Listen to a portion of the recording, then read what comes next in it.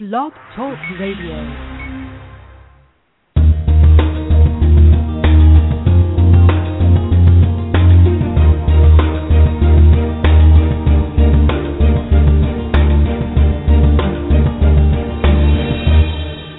Good morning and welcome to the Inclusive Class Podcast.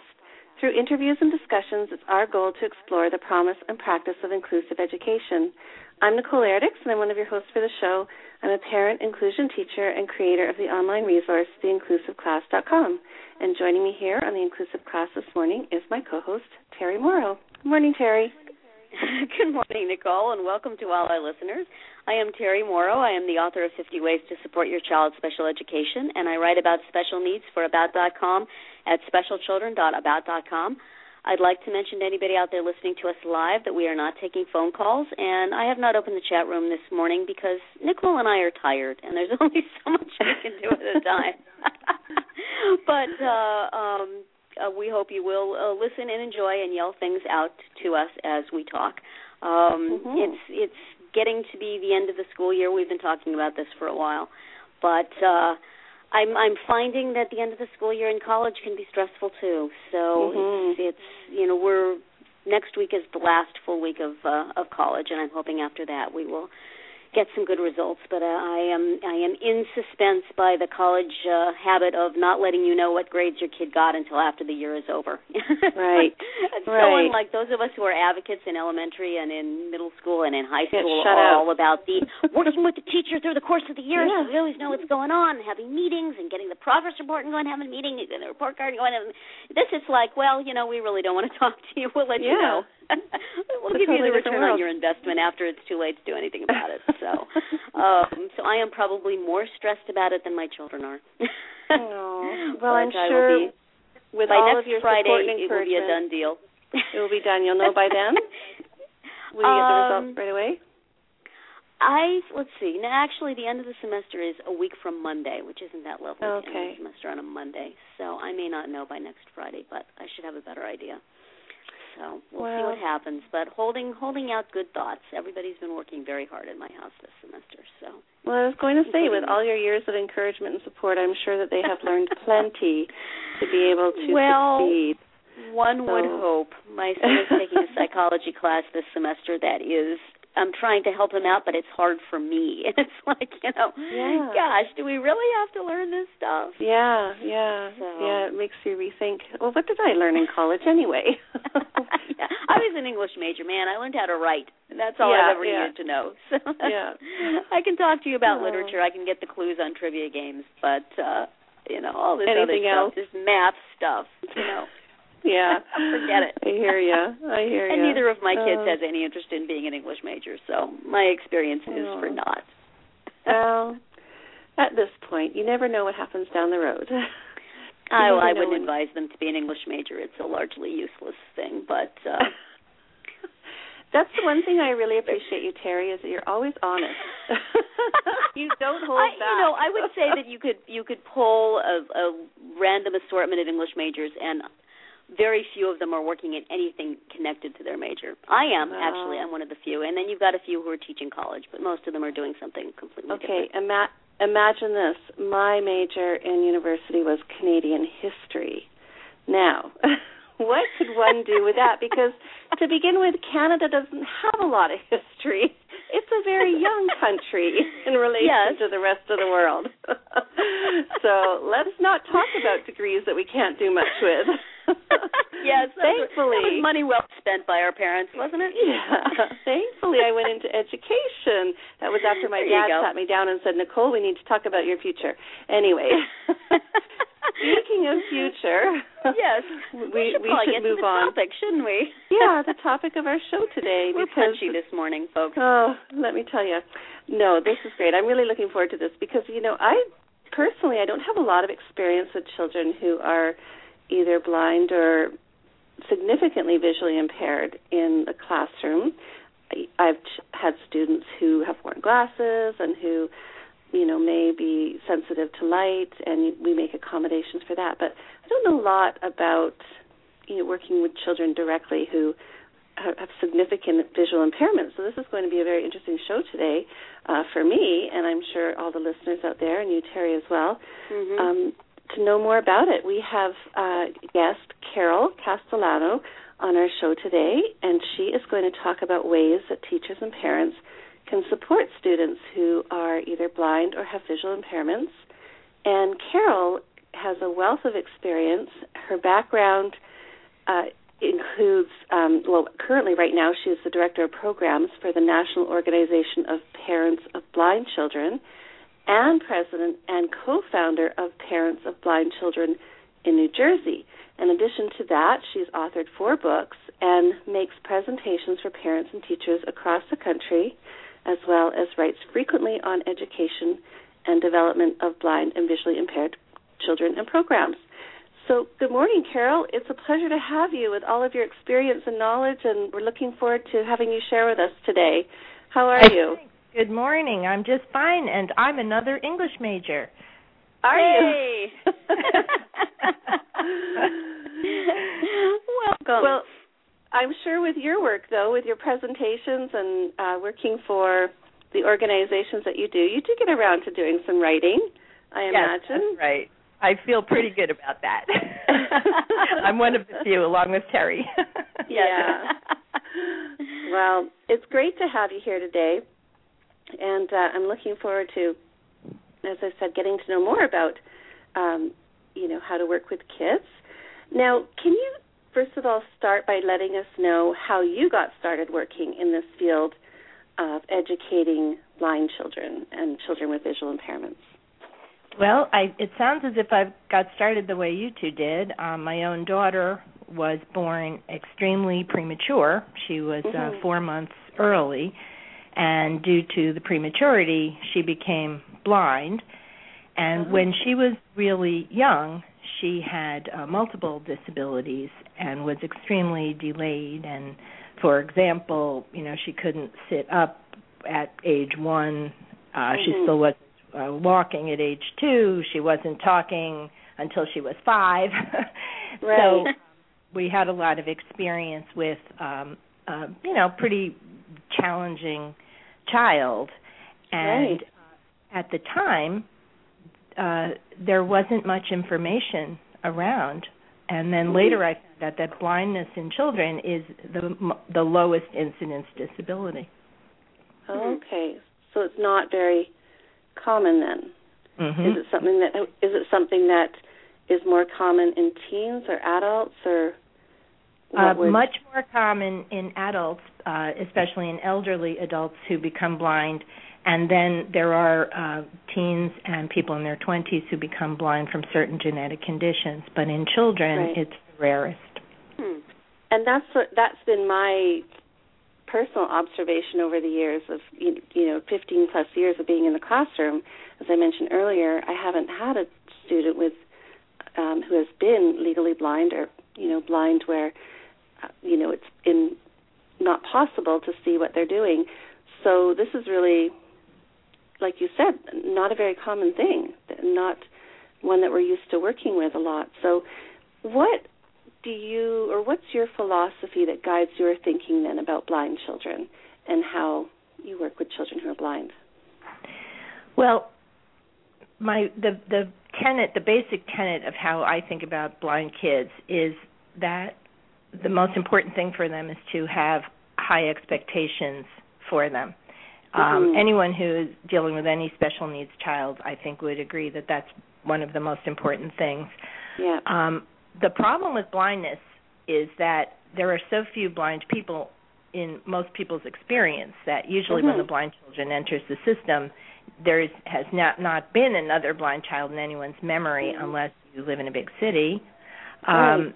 So people don't know what to do, and I think sometimes they imagine themselves with their eyes closed saying, oh, my goodness, I wouldn't be able to cross the street or use the escalator. And so people are very worried, and they haven't ever done it. So I think the most important thing is that the teachers and parents need to become aware that blind people can grow up and lead normal lives, and that in turn will raise the expectations, and then the rest is just learning how to do it, and that's the easy part. Right.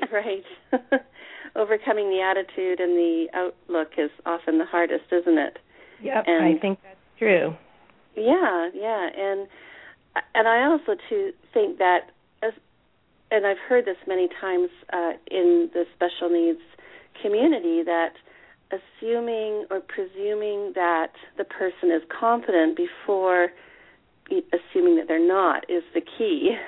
You know, if you can look at that person and think of what they can do instead of what they can't do, and that way those expectations have risen and have increased, and that's really key to working with kids who have special needs, especially kids who are blind.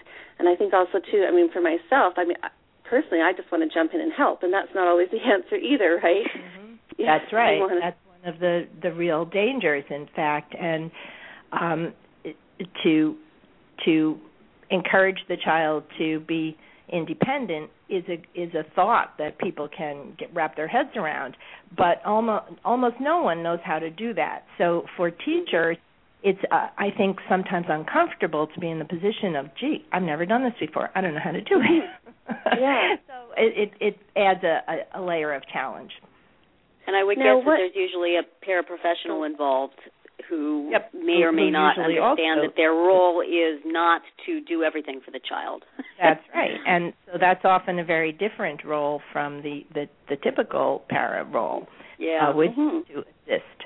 So I would say the role of the para in the case of a blind student is to facilitate independence. Mm-hmm.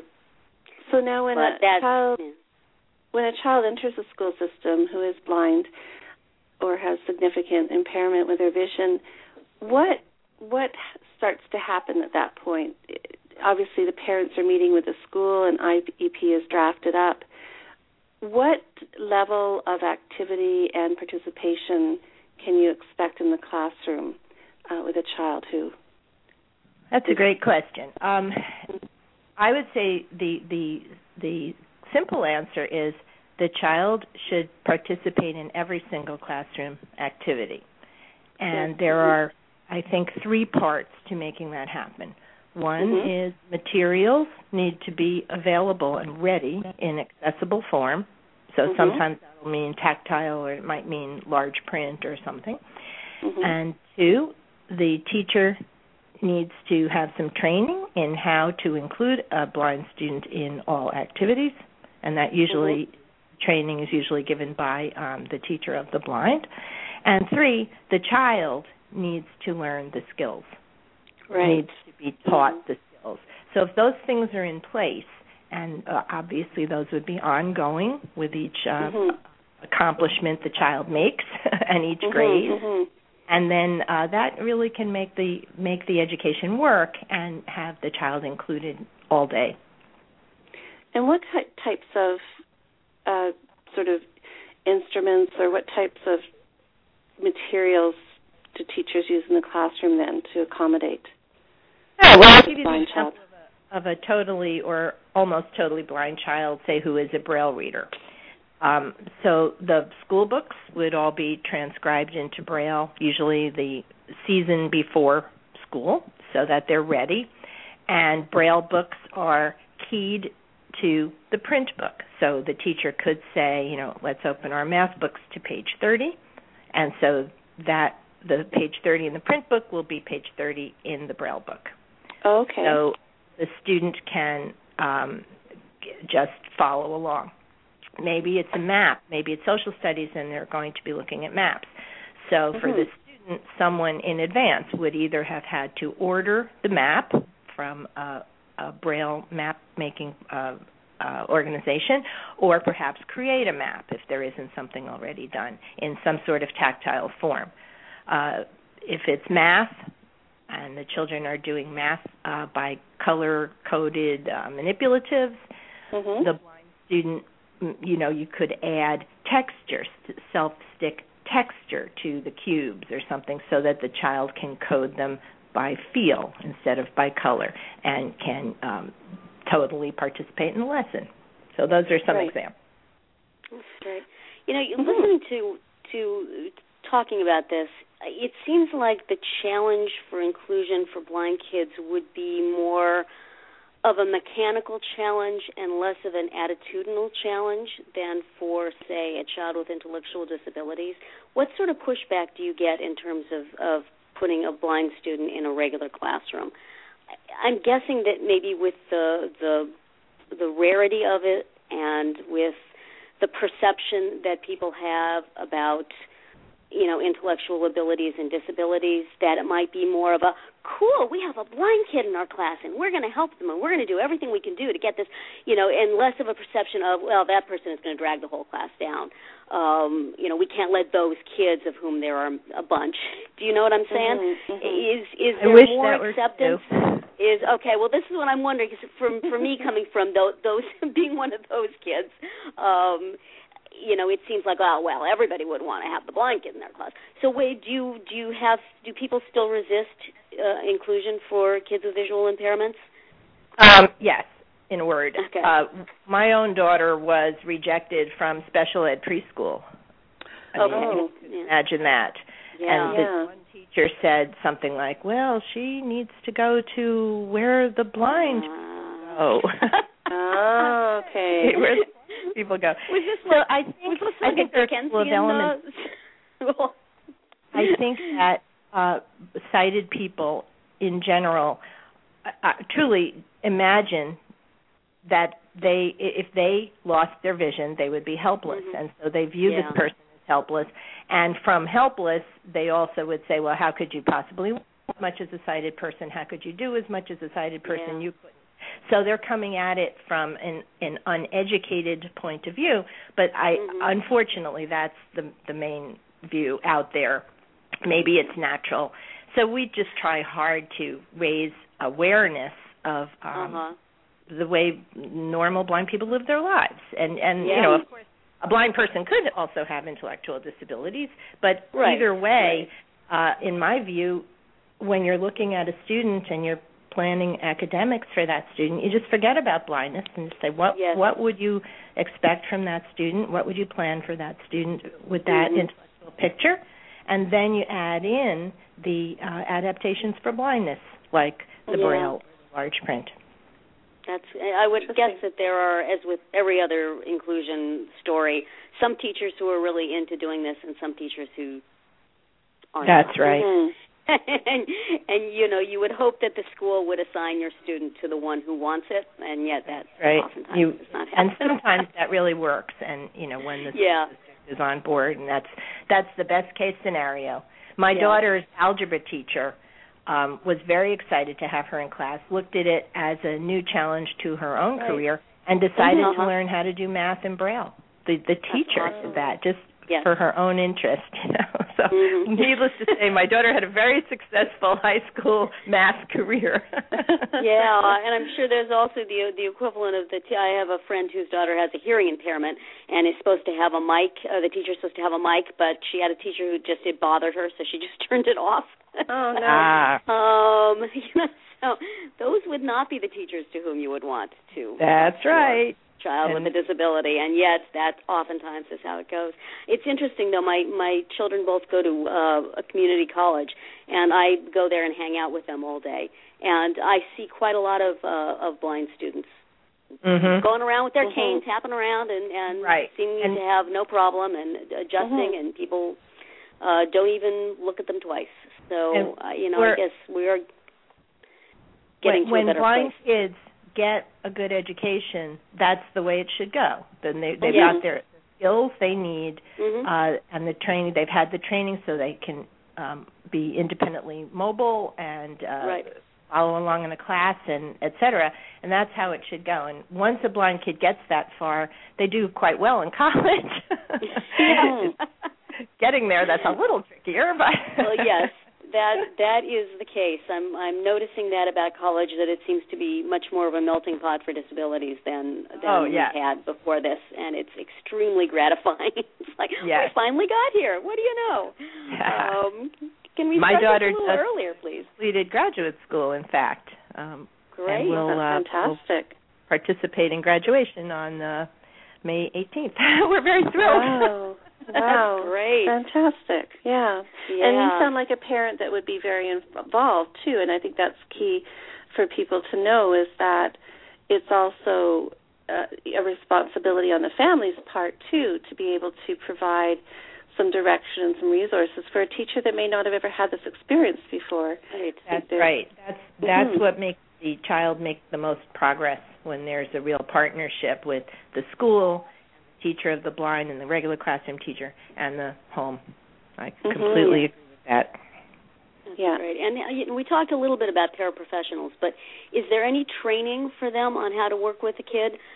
A lot of the time my experience with paraprofessionals was they just assumed because they had raised children, they knew how to be a para for a kid with a disability, and that would be especially harmful, I think, in this situation, That's right, because sometimes you get people who want the job out of the goodness of their heart. They're helpful people, and you almost want the opposite kind of person, someone who understands how to empower and how to facilitate independence. I can tell you a million times when my daughter was, it was just assumed that she couldn't do something, and the para would just do it. And if I hadn't visited the school a lot and really put a stop to it, that's how she would have grown up. She would have internalized that passivity, which would have completely derailed her life. And it was really out of the goodness of their hearts. They were not bad people.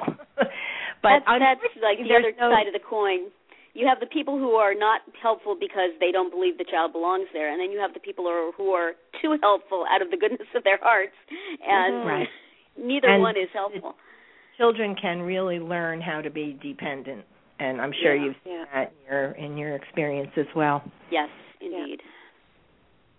Are there training programs, or what would you recommend for parents who are, starting this path with a child with a visual impairment?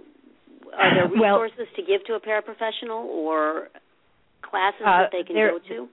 There are no formal training programs across the board for paras. It really varies from school district to school district, so you'll find a great unevenness.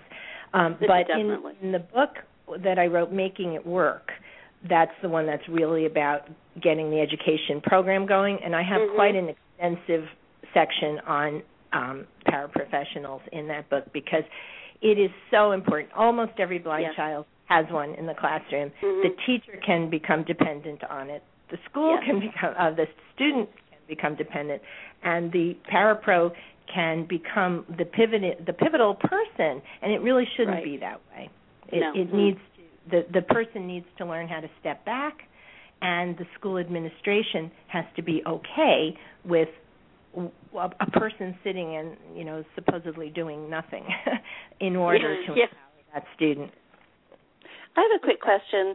What can a teacher do in the classroom, or in the physical sense, what can a teacher do to the classroom to make life a little easier for a child who's blind? Because I'm starting from scratch here. I don't know anything at all, really, about what a person who is blind needs. So what would you suggest or recommend if we have teachers listening? That's a wonderful question. Okay, so I have a mantra that instead of making accommodations for blind students, we should teach the blind students skills. Right, okay, that makes sense. Instead of, moving the furniture so that there's a clear pathway and setting the student's desk at the first desk by the door, it would be more useful for the student's whole life to teach the student how to maneuver properly in a classroom or in any room, so that they're not held back by, this room has an obstacle, I can't go in here. It's better to give them the skill. So I look at everything that way for blind kids. So I'm kind of anti-accommodations, you could say. But in a sense, so too, is a way of, that's a strategy that one uses to teach children, and this is the world, and this is how you maneuver, and this is how you work around it. So that's great to know. I mean, that wouldn't be my natural instinct. So that's right, and it's a very different way of thinking, because the laws have to do with accommodations. They don't have to do with skills. So right. But it's really important for the future independence of a blind student. Mhm. Wow. Yeah, there's all sorts of ways to do accommodations. Mm-hmm. I would guess that maybe did your daughter take adaptive gym, or what do you do like in the gym class? Gym class, I think. Well, I suppose it's like other classes as well, but it really depends on the teacher. If the teacher knows how to include students of various physical abilities, and some do, and some don't. Again, then the student will do fine in the regular class. If the teacher really can't do it, or if the class is gigantic, or I guess there could be, or maybe it's a mixed level class in terms of grades. I think it has to be looked at each case. But it really, I think, bottom line is it depends on the teacher. Right. You just don't want the kid to be off sitting with the para on the bleachers while everybody else has gym. I would guess that happens rather a lot.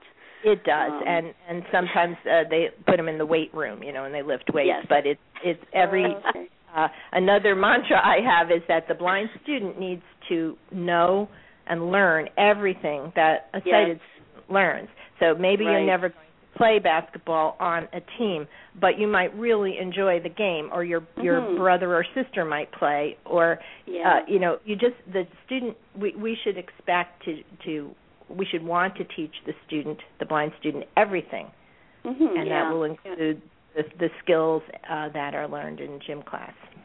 Yeah, well, there's definitely ways to do it, and for a school that's fortunate enough to have like an adaptive gym instructor, I imagine they would have ways to do that, but not all of them are. Do you have some suggestions in your book for that as well, or do you know of any resources? There's a subject-by-subject guide in the book. That's awesome. With and there are also, I guess, sort of testimonials from teachers who really had blind kids in class and who had no previous experience with blind. So it's their stories of how they made the adjustment and what happened in their class, which I think people will find interesting, and I think teachers would find helpful to kind of inspire them and make them feel comfortable. It's going to be okay. You can do this. Yeah, you always want to show them what other teachers are doing rather than what you think would be good to do. Are there some other resources that you would recommend parents or teachers checking out? Well, I would suggest that new parents join the Parents of Blind Children organization. We are very active. We have programs all over the country and activities nationally for children, youth, and families. For example, we have early Braille literacy and early cane travel programs that parents can join and be a part of through mail, email, internet website, etc. And they're wonderful programs because, again, blindness in children is rare. Most of the time, you're the only family in the town. So this is a way to connect with other people, raise your expectations, learn how to do it. And we are connected with blind adults, so we can provide mentors for people, which is really helpful. That's a great activity or program to have mentorship so that kids can see what is possible. Yeah, that's... we have our national convention coming up in Orlando this year from July 1st to July 6th. So if anyone is listening who has a blind child, we would certainly welcome your participation. Great, thank you. Great. We're at the end of our time today. Unfortunately, this has been a really interesting subject and one I hope we can talk about again sometime. Thank you for being our guest today, and I would like to thank our listeners for tuning to our program this morning. Please join us for next week's show and listen to Linda Silbert to talk about ways to keep your kid learning over the summer. That's right, Mom. There is no break for you. You have to keep your child learning all year round. No video games, no TV. Learning, no fun. Learning. In the meantime, you can follow us on Facebook and Twitter, where Nicole tweets under the name inclusive_class, and I am at Mamatude, MAMATUDE. And finally, you can download our past podcasts for free on Stitcher and iTunes. Goodbye, everybody, and have a great week. Goodbye. Thank you.